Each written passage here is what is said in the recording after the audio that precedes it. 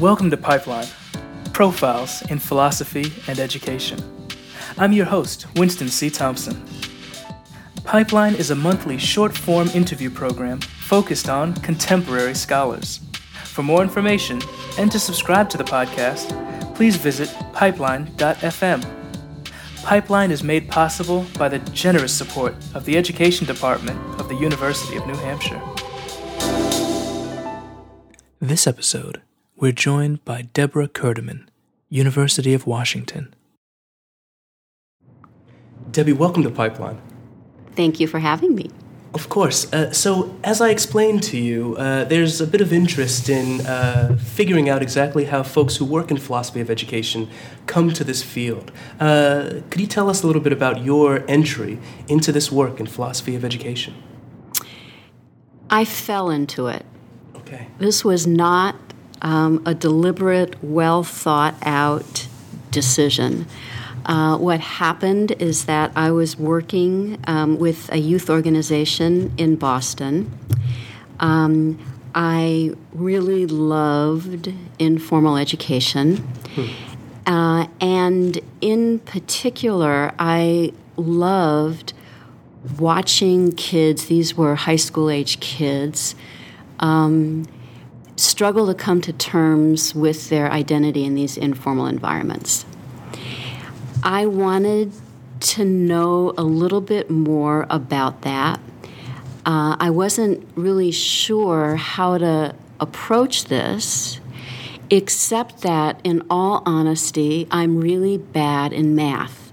Interesting. And I thought that trying to think about these issues through the social sciences, I was going to have to take a course in statistics, which, by the way, I did, but be more conversant in statistics than I knew I had the ability to do. And so I was trying to think of a way that I might be able to pursue this interest, but that wouldn't involve statistics, honestly. I was a literature major in college, and I loved literature, but literature wasn't necessarily going to get me kind of more directly into education. I don't even remember how philosophy of education came onto the table, but I eventually started researching programs. And the one I was most interested in was back in the San Francisco Bay Area, and that was mainly because that's where my family was. And at the time, my mother was ill, so I wanted to get back to the Bay Area. And somebody recommended basically a mentor who I got in touch with, who had just finished the program. This was at Stanford. And they said, you ought to talk to this person. And I did, and I thought, well, okay, so I'll try for philosophy of education. Okay. And that's how it happened. Okay, interesting. So it sounds as though there was this sort of chance encounter with a person who was able to sort of shepherd you into the field, and then you had inside of you not sort of an attraction to the field, but more an aversion to a particular way of understanding education. You know, it's quantitative, yeah. Nobody has put it quite that way, but interesting. I don't think that's inaccurate. Yeah. Now, I will say, by the way, that one of the things that's happened to me over the years is that I have become quite interested in and respectful of social science. I think that happens if you're a philosopher of education in a college of education, because, as you and I have talked about, if you are a philosopher in most places, you're going to be by yourself. Maybe if you're lucky, you'll have one other colleague. Sure. But most of your colleagues are going to be social scientists. And those are the people you're going to be sitting around the table with, interacting with. And I have come to actually deeply appreciate the way they think about education. It's very much informed the way I think about philosophy, and so ultimately it's been a productive conversation. But in the beginning, I was afraid of my poor math skills. Sure. So over time, though, your relationship with social sciences has been productive. So you mentioned, of course, having these conversations with your colleagues in education, in the education departments and so forth. What have you brought to the social sciences, and to your mind, what have they brought to your understanding of philosophy of education? That's an excellent question. Yeah. Let me start with how the social sciences have informed the way I think about philosophy, and I'll just give a couple of examples. Great. So social scientists are very concerned about generalization and generality. And how you define generality or generalization really depends on what you're doing. If you're doing quantitative work, it's going to go one way. If you're doing qualitative work, you're going to think about generalization in another way. But they're very disciplined about thinking about how can I, take these data and then broaden them, maybe I would say. Sure. I don't know that philosophers are nearly as careful about that as we need to be. Okay. I think philosophers in general tend to talk in generality. And so what the social sciences have helped me think about, frankly, are the justifications for the claims that I want to make, and just being more careful about that. Okay. What do I, as a philosopher, bring to the social sciences? Yeah. Maybe I'll just say two things, and it's a great question to continue thinking about. The first is helping people become more conscious of value decisions that they make. So if you operationalize a variable, you're making value decisions, for example. Sure. So simply helping people recognize and become more critically aware of values. The second thing that I think I bring, in particular, the kind of philosophy that I do, is very much interested in issues of self-understanding. Sure. And so as one is doing one's work, one asks oneself, what kind of person am I? Who do I want to be? What do I want to become? What is the purpose of this work? Not just for the good of mankind, but what difference does it actually make for me as well? And I think those are important questions to ask. Yeah. So that question of sort of self-understanding or thinking about who we are, who we wish to be, who we wish to become, is that at all connected to what you were mentioning earlier about your earlier sort of attention to the youth in Boston? It is, and I honestly didn't put that together until this conversation just now. Oh, interesting. Yeah. So I focus on hermeneutics, but specifically the hermeneutics of Gadamer. Okay. I did not ever take a class in Gadamer in graduate school. Sure. I got interested in this pretty far down the line. I did audit a class on hermeneutics and critical theory, but that was the extent of my formal education in this field.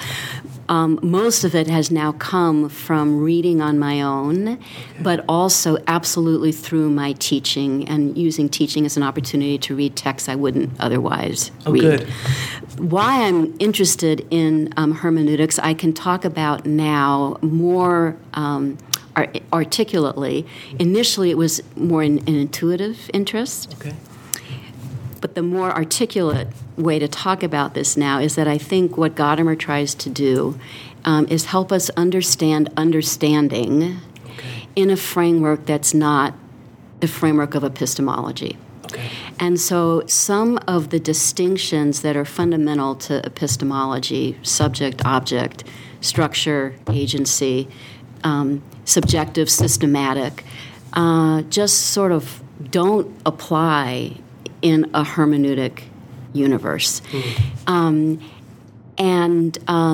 What I think Gadamer has helped me understand is that all understanding is self-understanding. Okay. That's not solipsism. That's not narcissism.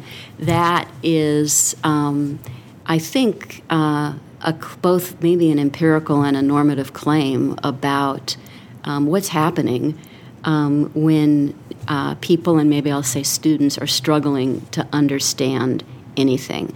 This is maybe more clear in certain subject areas than in other subject areas, although friends of mine, colleagues of mine who do math and science say it's absolutely applicable in math and science. But for literature, for example, from a Gadameryan perspective, you can't understand a piece of literature unless you are able to allow yourself to be interrogated by that piece of literature, sure. which means that you allow it to speak to your own life and challenge your own life. Sure. Challenge your own assumptions. So this is really fantastically interesting because so you mentioned earlier that you had this early work that you did in literature and so forth, and you were looking for a way to connect literature to education, perhaps, and now hearing you talk about Gadamer here, what I'm hearing is this wonderfully rich account of sort of understanding oneself through the process of struggling to understand.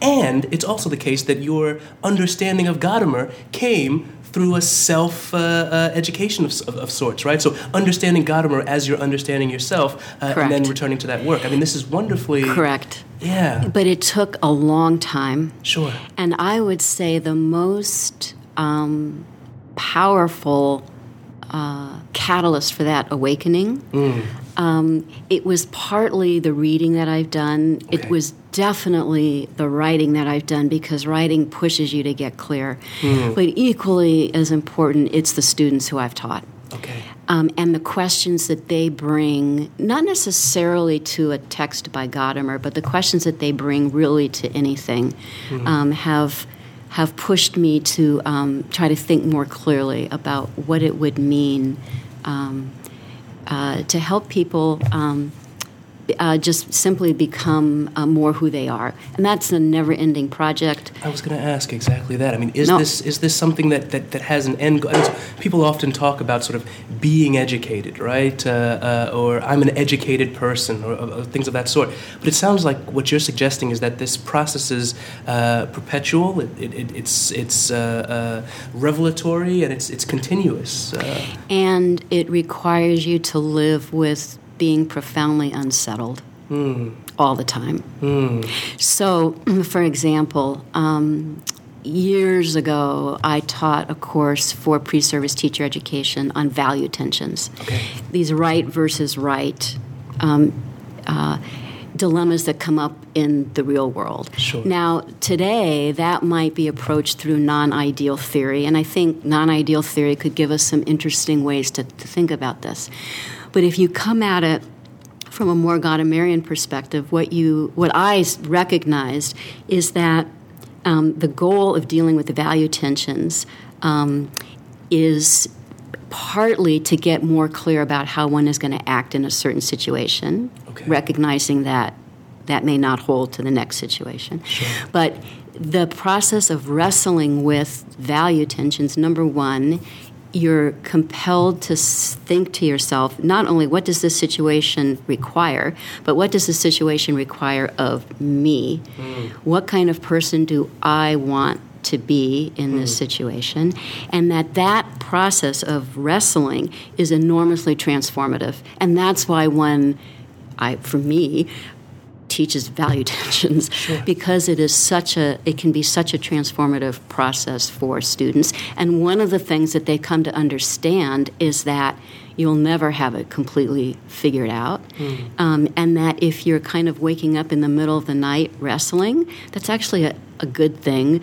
Up to a point. Sure. But it's not something that I want to get over ever having any regrets. I want to get over ever having any middle-of-the-night wake-ups. Sure. Because if that was happening, you probably were not wrestling with values that actually mattered, not just to the world, but also to you. Yeah, it sounds as though there's something really human about that experience of sort of wrestling with, right? I mean, so trying to understand ourselves, trying to understand what's important to us, given the particularities of our circumstances and our constitutions and so on and so forth. I mean, it sounds like a real, as you said, it's a real struggle, perpetual struggle, perhaps perpetual educational struggle at that. And potentially transformative.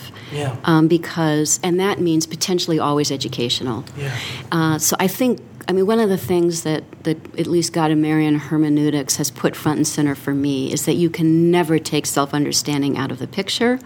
I think oftentimes philosophers tend to do that.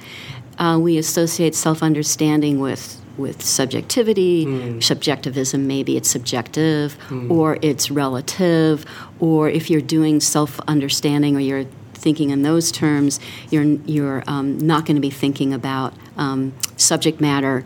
Gadamer has a very different view that self-understanding is always in play. It has alerted me to how quickly education tends to vacate the self. And that happens either because we concentrate on critical thinking, we concentrate on getting smarter about ideas or texts, and then the self just sort of falls off. Falls by the wayside. So could you just say a little bit more about that, about vacating the self there? Are you thinking there of the educator in relation to the student? Are you thinking of the educational researcher? Are you thinking, could you just say a little bit more about that? Definitely. Researchers, okay, where one's own self is either taken out or it's managed and controlled. There are some people, for example, Ruth Behar, who the self-understanding is very much there. But when one does research, it's really all about how am I understanding the people who I'm researching. Sure. The notion that there might be a conversation between them and me, that's a conversation, that's not research. Gadamer would dispute that, but sure, that's sort of where we are. But I should maybe just clarify what I mean by vacating the self, because one might say that certain theories, particularly, let's say, social cultural learning theory, is very much about putting identity on the table, and that we're looking not only at how students understand math, but also how cultivating understanding of mathematics. You're also cultivating a math identity. Gadamer has a notion of self-understanding that is not identity. The reason is that identity tends to be constructivist. Sure.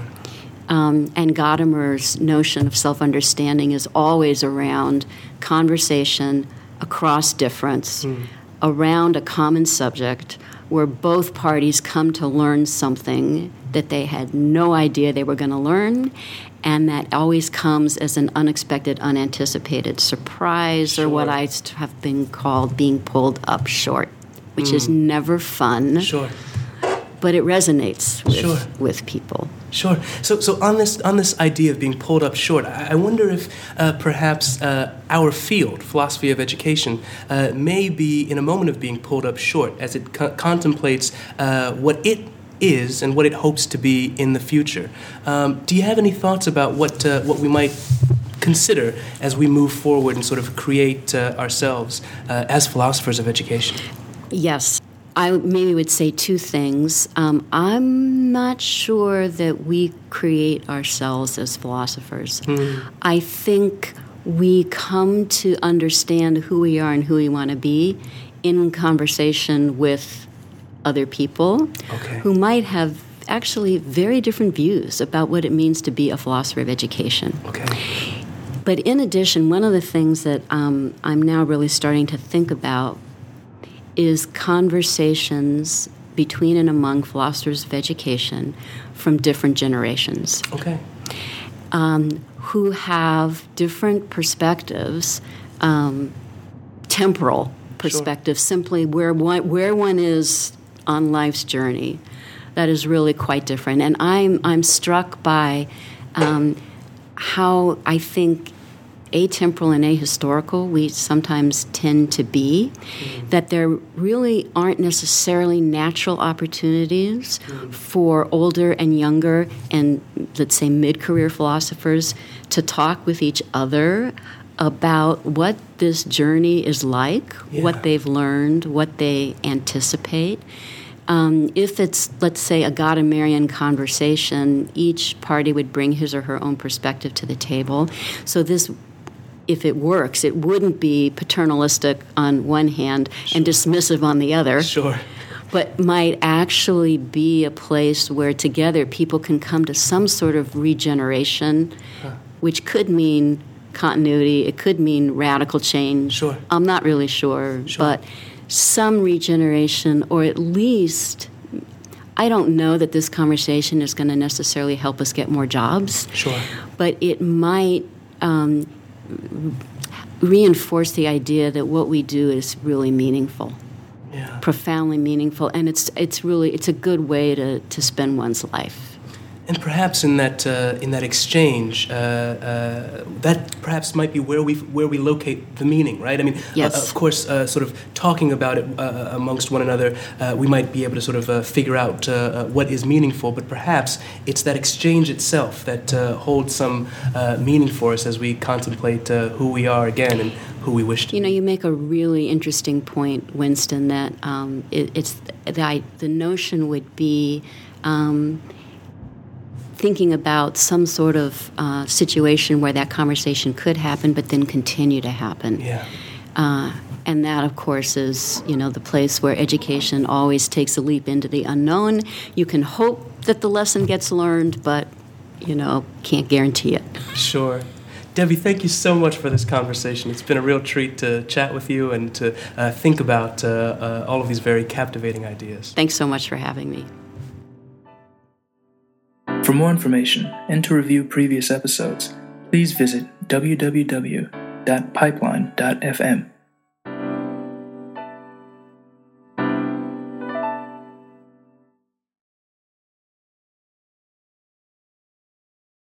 A very special thanks to Moby for use of his song Summer as our theme.